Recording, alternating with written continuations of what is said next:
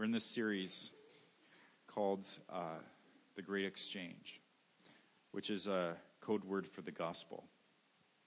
And we've been talking about how in the fall, which is the biblical language for what happened when sin entered the world, that humanity was in this exalted place of right relationship with God. But as we rebelled against God and sin entered into this world, we fell. And we've squandered what that place of that we had, that relationship we had, that we had a relationship with God that was marked by goodness and by beauty and by truth. And that in the fall we've squandered that. We've lost that. We've fallen from our place. And now humanity is in a broken place. Humanity is in rebellion against God. But Christ has come, right, to make this great exchange, that he's come into the depths of our fall so that we could be lifted up to his exalted place as a son of God, as an heir. And so we're looking at different aspects of this exchange, of just how amazing it is that what Jesus has accomplished. We're seeking to understand more fully just how great his salvation is, and to embrace it more fully, and to not live in the fall anymore, that to renounce the fall, and real understanding that Jesus has taken all of the effects of the fall for us, and he's lifted us back to our place as being sons and daughters of God. So this morning we're talking about guilt and innocence, that when we fell, we became guilty before God. We became guilty. We broke the law of God, and therefore we are guilty. Sin is a broken relationship with God. That we have failed to fulfill God's expectations, and instead we've transgressed the limitations. We've stepped over the limitations that he set. In the Garden of Eden, that was eating from this tree, the tree of knowledge of good and evil. Or we're guilty because we've failed to do what he has positively commanded us to do. And so the breaking of the law results in a state of guilt or a liability to be punished. Now, this is probably one of the biggest hang-ups for people in our culture about Christianity. As I engage in conversations with people who are considering following Jesus, or maybe who aren't, and I'm trying to convince them to consider, this whole issue of guilt is often a stumbling block. And maybe that's where you're at today. Maybe you're like, am I really guilty? I don't feel guilty before God. If there is a God, I'm sure he's a God of love, and therefore he would certainly accept a good person like me. But if there is a God, there's the one thing I know about him is that he would be a God of love, and therefore he would accept someone like me. You know, in our culture where, you get to decide for yourself what's right and what's wrong, we don't feel guilty about anything, or we feel like we shouldn't feel guilty about anything, rather. Guilt is something to resist, because after all, there is no ultimate moral law that you're breaking. And so if you feel guilty, that's something to be resisted. Don't feel guilty about that. Don't be motivated by guilt. Don't feel guilt. All guilt is something to be resisted in our culture. But if we really get down to it, everyone has to agree that we must not resist all guilt. Some guilt is actually positive and right and good and true. As much as some would want to say that guilt is just this psychological abnormality that is to be resisted and to be gotten rid of, because after all, morality is subjective, No one can actually live that way. Listen, if Adolf Hitler had feelings of guilt, I'm not saying he did, but if he ever had feelings of guilt, should he have resisted them? Or should he have said, what I'm doing is wrong and I should stop? You can't have it both ways.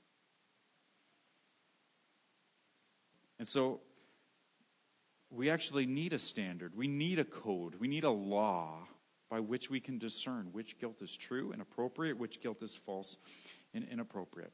And so the very first point I want to establish, especially for those of us who may be struggling with this whole law, what's the law and guilt, and what's the Bible's take on that?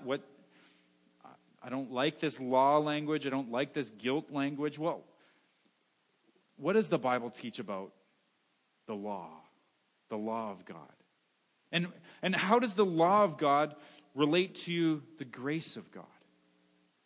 We often, at Cornerstone, we often talk about God's grace and which means his unmerited favor, that we don't have to earn his love, that he just loves us because he loves us.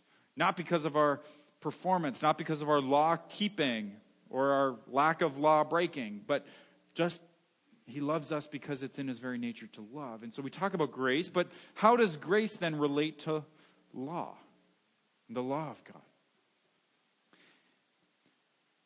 And the way I'm going to put it this morning is this, that the grace of God and the law of God must always be joined together. They must always be joined together. That in the Scriptures, the law of God and the grace of God are both ultimate. Equally ultimate. That John chapter 1, you may recall if you were here in the winter, John chapter 1, Jesus came full of grace and truth. And as we'll see this morning, hopefully, the cross is the ultimate expression of both law and grace. The cross of Jesus ultimately displays God's exaltation of his law and also of his grace at the very same time. But human nature is to strive to be one or the other. That we feel like we either have to be a law person or a grace person. We either have to be all about the law and what's right and good and fight for it, or we just are all about accepting people and grace and love and groovy vibes, I guess, right? Which is why humanity tends towards either religion or irreligion, of discarding religion, and let's just all get along and let's just all be good people. And so we have fundamentalists or we have relativists. But we can't ever bring these two together. We can't ever marry grace and law together. And what I want to hopefully convince you of this morning is that in the Scriptures, both grace and law are ultimate. And that if we don't understand how grace and law relate to each other as equals and as equally important, we've actually failed to miss the heart of God. That if we can understand this, if we can see this, we can actually see into the very heart of God, into the very heart of the gospel of Jesus. Now, law and what I'm not saying are law and grace are the same thing. I'm saying they're both different, but they're equal. They are different. If I promise to give you $100, come and get it. All you have to do is to receive the gift is just believe it, right? If I say, hey, I've got $100 for you, come and get it. In order to receive that gift, all you need to do is believe the promise. And you'll receive it, right? That's how grace works. But if I promise to give you $100 if you mow my lawn, you might say, hey, he's got a small lawn. That's a pretty good deal. But it's still conditional. Now it's conditional. It's offered. The $100 gift is not really a gift anymore. It's offered on the basis of law. That you have to do something in order to receive the promise. And so law and grace are two different ways of offering something. And so something can be offered only by law or only by grace because they're offered differently, then they're received differently as well, right? If it's offered by law, you receive it by your works, by fulfilling the conditions. If it's offered by grace, you receive it by faith, by just believing the promise. So is the law of God opposed to the grace of God? Galatians 3:13 says, absolutely not. Absolutely not. God forbid. Absolutely not. And so it's this source of a significant point of apparent contradiction of Christianity. The gospel actually brings law and grace together in a way that no human philosophy or religion even attempts. And because we think law and grace are fundamentally opposed to each other, we come up with worldviews, ways of looking at this world and ways of interpreting this world that are based on either law or grace. And when you bring God into the picture, then our relationship with God, people have trended to one of these two camps as well. That you are either relating to God on the basis of law or you're relating to God on the basis of grace. But you have to pick. You can't do one or the other. And so you have, a church of grace. Is their message is God radically accepts everyone, no matter who you are and what you've done. He makes no judgments on you. He welcomes everyone. And the only people to be rejected are those who condemn other people, which is more than a little ironic. All right, the only people to be rejected are those who condemn others. So we'll condemn you, you condemner. Right? But the problem with the world, according to the Church of Grace, the problem with the world is that people aren't free. That until we can unconditionally accept everyone the way that God does, people will oppress each other and control each other, and the world will descend into chaos and hatred. So, opposed to that is the church of law, where God has standards. If you fall short of those standards, you're going to be punished. These are the beliefs that you need to have. If you don't have these beliefs, to hell with you. This is the moral code you must abide by. If you don't, join those unbelievers. The problem with the world isn't that people aren't free. The problem with the world, according to the Church of Law, is that people aren't good, that they do bad things. Now, this can escalate to the level of society as well. That a society becomes ultimately based on law, or it becomes a society based on grace. But here's the thing, both are impossible. Both are impossible. Until the last few hundred years, here's your history lesson. I should have warned you. I am asking you to think this morning. But I'm hoping to do a decent job teaching, explaining, but I am asking you to think clearly. Until the last few hundred years, it was generally understood that you couldn't have a cohesive society, you couldn't have a flourishing culture unless everyone agreed on what the religion was. Basically, unless everyone could agree what the law of God was, it was ridiculous to think that you could have a kind of pluralistic society that we're actually attempting today. That it was understood everyone has to agree what's right, or how else can you make decisions? How will laws be made? How can we live? And so what this led to, though, unfortunately, was the wars of religion, right? Where people said, this is what's right, and this is what's good, and God's on our side, so let's kill everyone else. So that we can have this uniform society. And so let's kill those unbelievers. The world would be a better place if we wiped them off the face of the map, so let's do it. This went on for a few hundred years. People began thinking, hey, this approach really doesn't work for society, where people say, hey, God's on my side, let's wipe everyone else out. And so, and so what they did is they moved completely in the opposite direction. Now we think we can't have a cohesive society if you do believe in an absolute law of God. Right? In our society, the dangerous people are those who have this absolute moral truth. The dangerous, oppressive people are those Not who disagree with you, but those who disagree with anyone. And so the only way people will love and care for each other is if we decide that all truth is relative, moral truth, absolute truth, that it's all relative. Everyone can decide what's right and wrong for themselves. Let's just embrace everyone. Let's make no judgments. The problem with this is that we're actually headed for a crisis. I think we haven't quite reached there yet, but we're heading there. We see glimpses of it, actually, at some points. A couple of weeks ago, did you pick up on this news story in Canadian culture, how there were some studies coming out of some immigrant populations in Canada and examining birth rates among immigrant populations, and it was found that the birth rate for boys was like up to 500 times higher than it should be in some immigrant populations. Did anyone catch this? You can nod your heads if you're... Anyone read the newspapers? It was all over the news for like a couple of days. And so basically what they're saying is that some of these immigrant populations are selecting boys and selectively having abortions if they're girls. Right? That's happening in Canada today.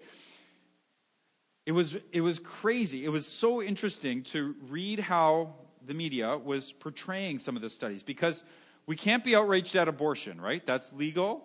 That's right. That's good. A woman has a right to choose, after all, for any and every reason. Any and all reasons, right?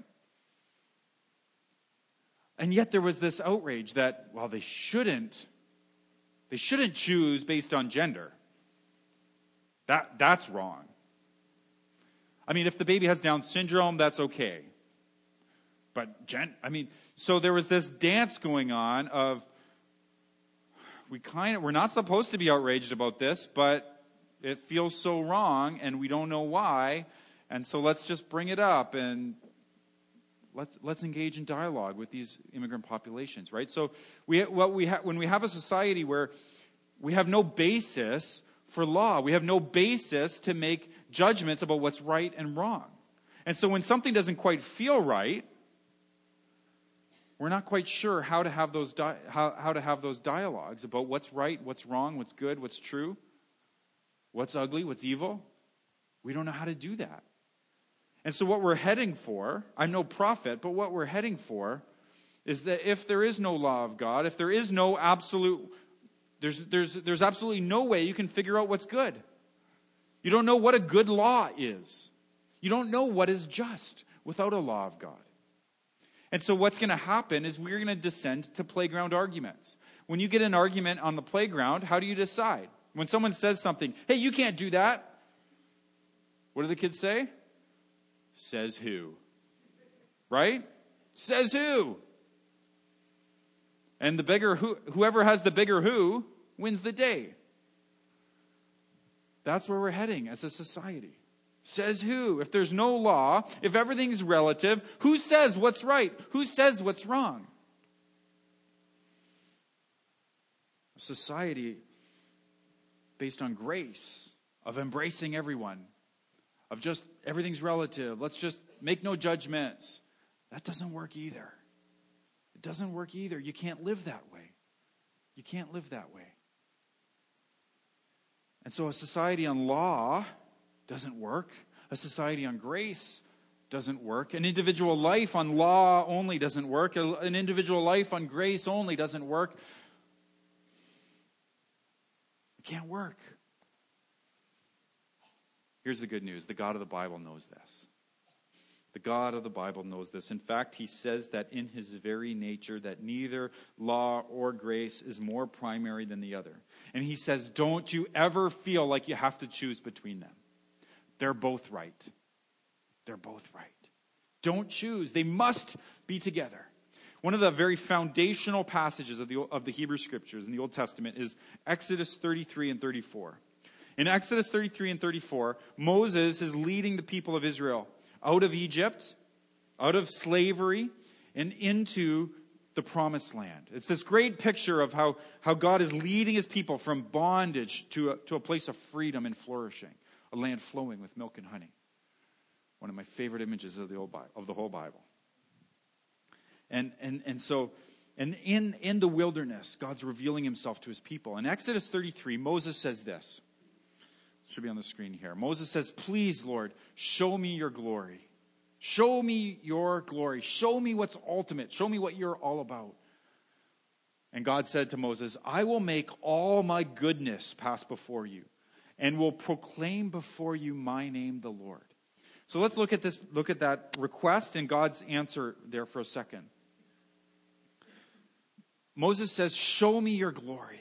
I want to see your glory. I want to see how great you are. I want to know what you're all about, God. And God says, I'm going to make all my goodness pass before you. And I'll proclaim my name. Those three things, your glory, my goodness, my name, are synonyms. They're the same thing. I will show you my goodness. I will declare my name. And that is my glory. So here's what happens. Exodus 34. Next slide there, Steve. The Lord descended in the cloud and stood with him there and proclaimed the name of the Lord. And then the Lord passed before him and he proclaimed this. And this is the most quoted passage in the whole Hebrew Scripture. The Lord, a God merciful and gracious, slow to anger, and abounding in steadfast love and faithfulness, keeping steadfast love for thousands, forgiving iniquity and transgression and sin, but who will by no means clear the guilty, visiting the iniquity of the fathers on the children and the children's children to the third and fourth generation. Look at this passage. Anything stand out to you? Anything seem contradictory? Right in the middle. I'm merciful. I'm gracious. I abound in steadfast love. I forgive iniquity and transgression and sin. I am a forgiving God. I forgive sin, but I will by no means clear the guilty. I forgive, but I will never forgive. I'm a forgiving God who never forgives. Doesn't it look like that's what it says? Do you see grace and law? You see grace and law, and God saying, I am all about grace. I am slow to anger. I abound in steadfast love and faithfulness. I love to forgive. I'll forgive any kind of sin, iniquity, transgression, whatever it is you did. All sin, I'll forgive it. I am a forgiving God. Next line. I by no means will clear the guilty. I am a God of law. If you're guilty, you're going to have to pay. My law doesn't get broke for nothing.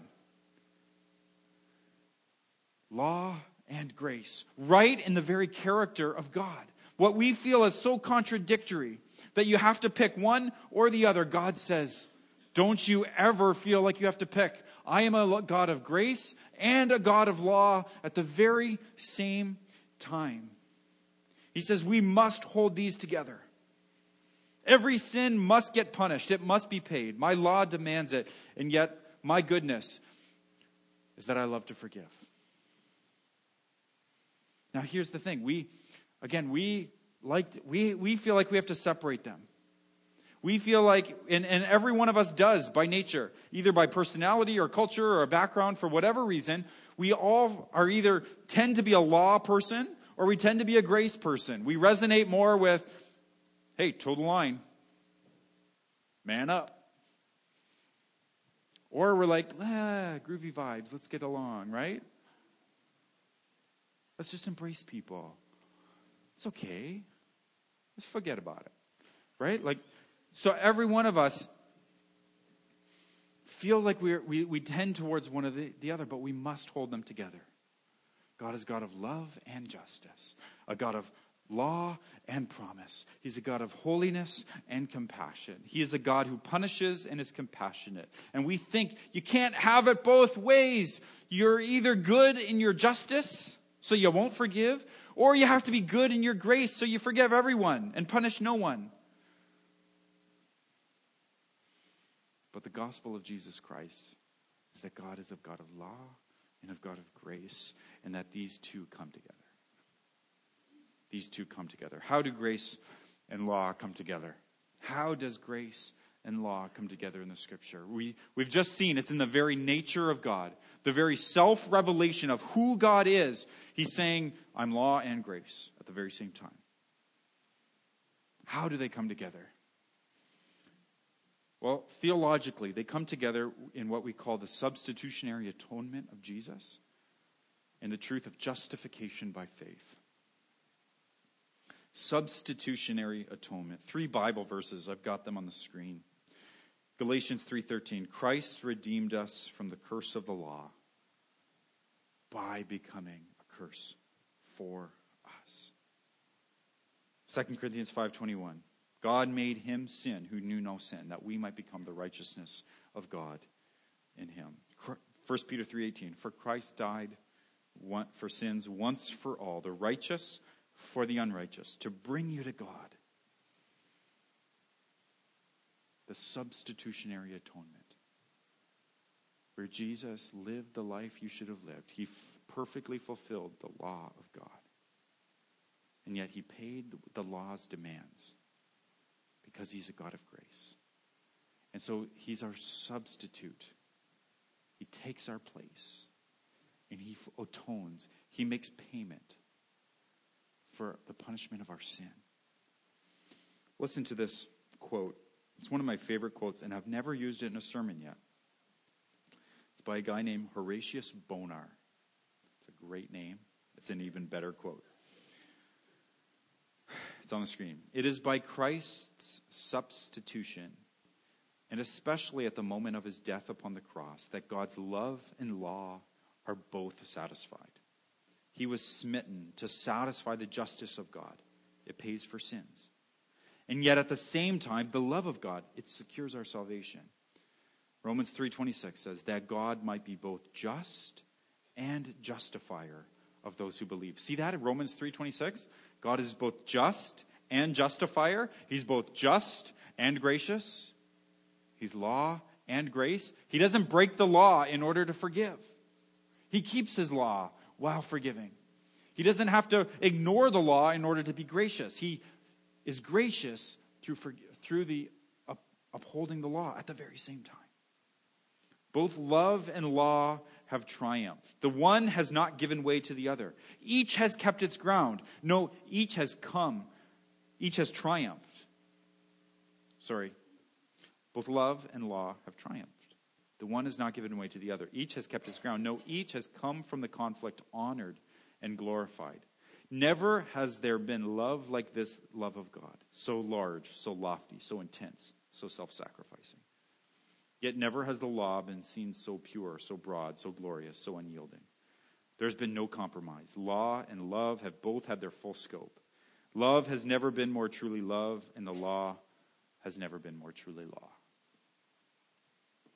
Love has never been so truly love as at the cross of Jesus. And law has never been more truly law than at the cross of Jesus. And because of the substitutionary atonement, we are justified by faith in Jesus. Justification, it's a biblical word. It's a Bible word. We don't use it a lot, so I want to explain it. Justification is the restoration of an individual to a state of righteousness. Righteousness is living up to the standards that are set for a relationship. A righteous person is one who has been declared by a judge to be free from guilt. And so justification is a restoration of an individual to a state of righteousness, to be free from guilt. It's a declaration of the judge. The task of the judge is to condemn the guilty and acquit the innocent. And so justification is this legal status where we're changed from guilty to not guilty, where we are declared innocent, just, righteous in God's sight, of being viewed by God as fully meeting the divine requirements, of fully meeting God's law. Now, how can God declare that we have no penalty to pay for sin, and that we have, we have the merits of perfect righteousness if, in fact, we are guilty sinners? How can God declare us to be not guilty but righteous when we are, in fact, unrighteous? The answer is by the atonement of Jesus. That he got what we deserved, so we get what he deserved. And so we can be simultaneously righteous and a sinner. In practice, I'm still sinning. But in God's sight, I'm righteous. I'm innocent. I'm free from all guilt.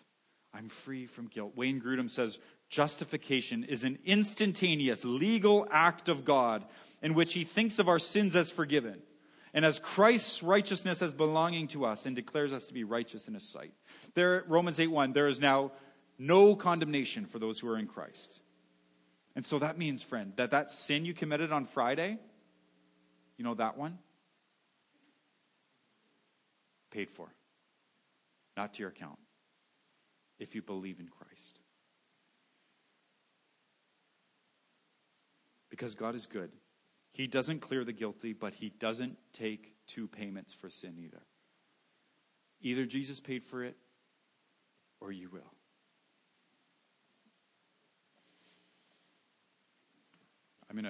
I know some of you have brunch to get to. I'll skip a bit. Why did God choose faith as the instrument for receiving justification? We believe in justification by faith, and faith alone. Because faith is the one attitude of the heart that is the exact opposite of depending on ourselves. I give up on myself, and I simply receive. E. Stanley Jones says, grace makes me strong because grace makes me humble enough to receive. Faith is just simply receiving. Because it's offered by grace. The work of Christ is offered by grace. If I give you $100, I'll give you $100, come and get it. I'll give you Christ's righteousness, come and get it. You can only receive it by believing the promise. The only way to receive the offer of grace is to receive the promise. And so bottom line this morning, there is a law, there is a standard which we have failed to meet. We have transgressed. We have broken the law of God, and therefore we are guilty. And we have exchanged a relationship of innocence for guilt. But God will by no means clear the guilty, but God is a God of compassion and grace. So he sent his son who lived out the requirements of the law, who paid the penalty of the law for us as our substitute, so that he received what you deserve, so that you can receive what he deserves and be declared righteous and innocent and blameless in his sight with respect to the law. You see, when a relationship is tainted by guilt, how does it change? How does a relationship change when you're tainted by guilt? When you have offended someone, when you have wronged someone, how does it change your relationship with that person? Do you love being around them? Say you're a criminal, you've broken the law, and you just got pulled over for speeding. Does your heart start beating a little faster? Because you're thinking not only of the offense of breaking the law, but you're thinking of the offense. Do they know about that? Do they know about what I've done? Your relationship with the authority is a relationship of fear, a relationship of avoidance. You just don't want to have to come in contact with police officers if you have a guilty conscience. If you have wronged a friend, you hide from them. Guilt causes us to run. And so, friends, are you running from God today? Are you keeping him at a distance? And if you are, could it be that you're not embracing the truth of the atonement and of justification? Let's pray. Father in heaven, thank you for your great kindness. Thank you that you are a God of immense love and faithfulness. Thank you that you by no means clear the guilty. Thank you that in you grace and law come together. How unsearchable is your wisdom, O God. What we think is impossible is possible with you. And so we praise you. And Father, I pray that if there's any here feeling the load of guilt being pressed down, thinking of how they failed, thinking of all the stuff they've messed up, Father, would you reveal Christ and his atonement, reveal the truth of justification, and help us simply to believe your promise and to live out of your promise, for we pray in Jesus' name.